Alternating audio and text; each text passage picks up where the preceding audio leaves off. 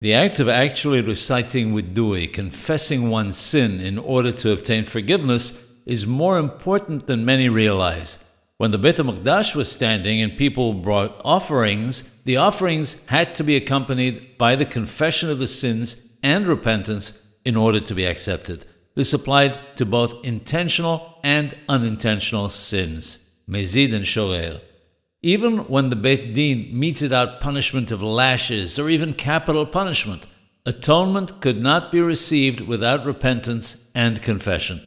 Someone who physically harms another or damages his property does not receive atonement simply by paying him the monetary equivalent of the damages incurred.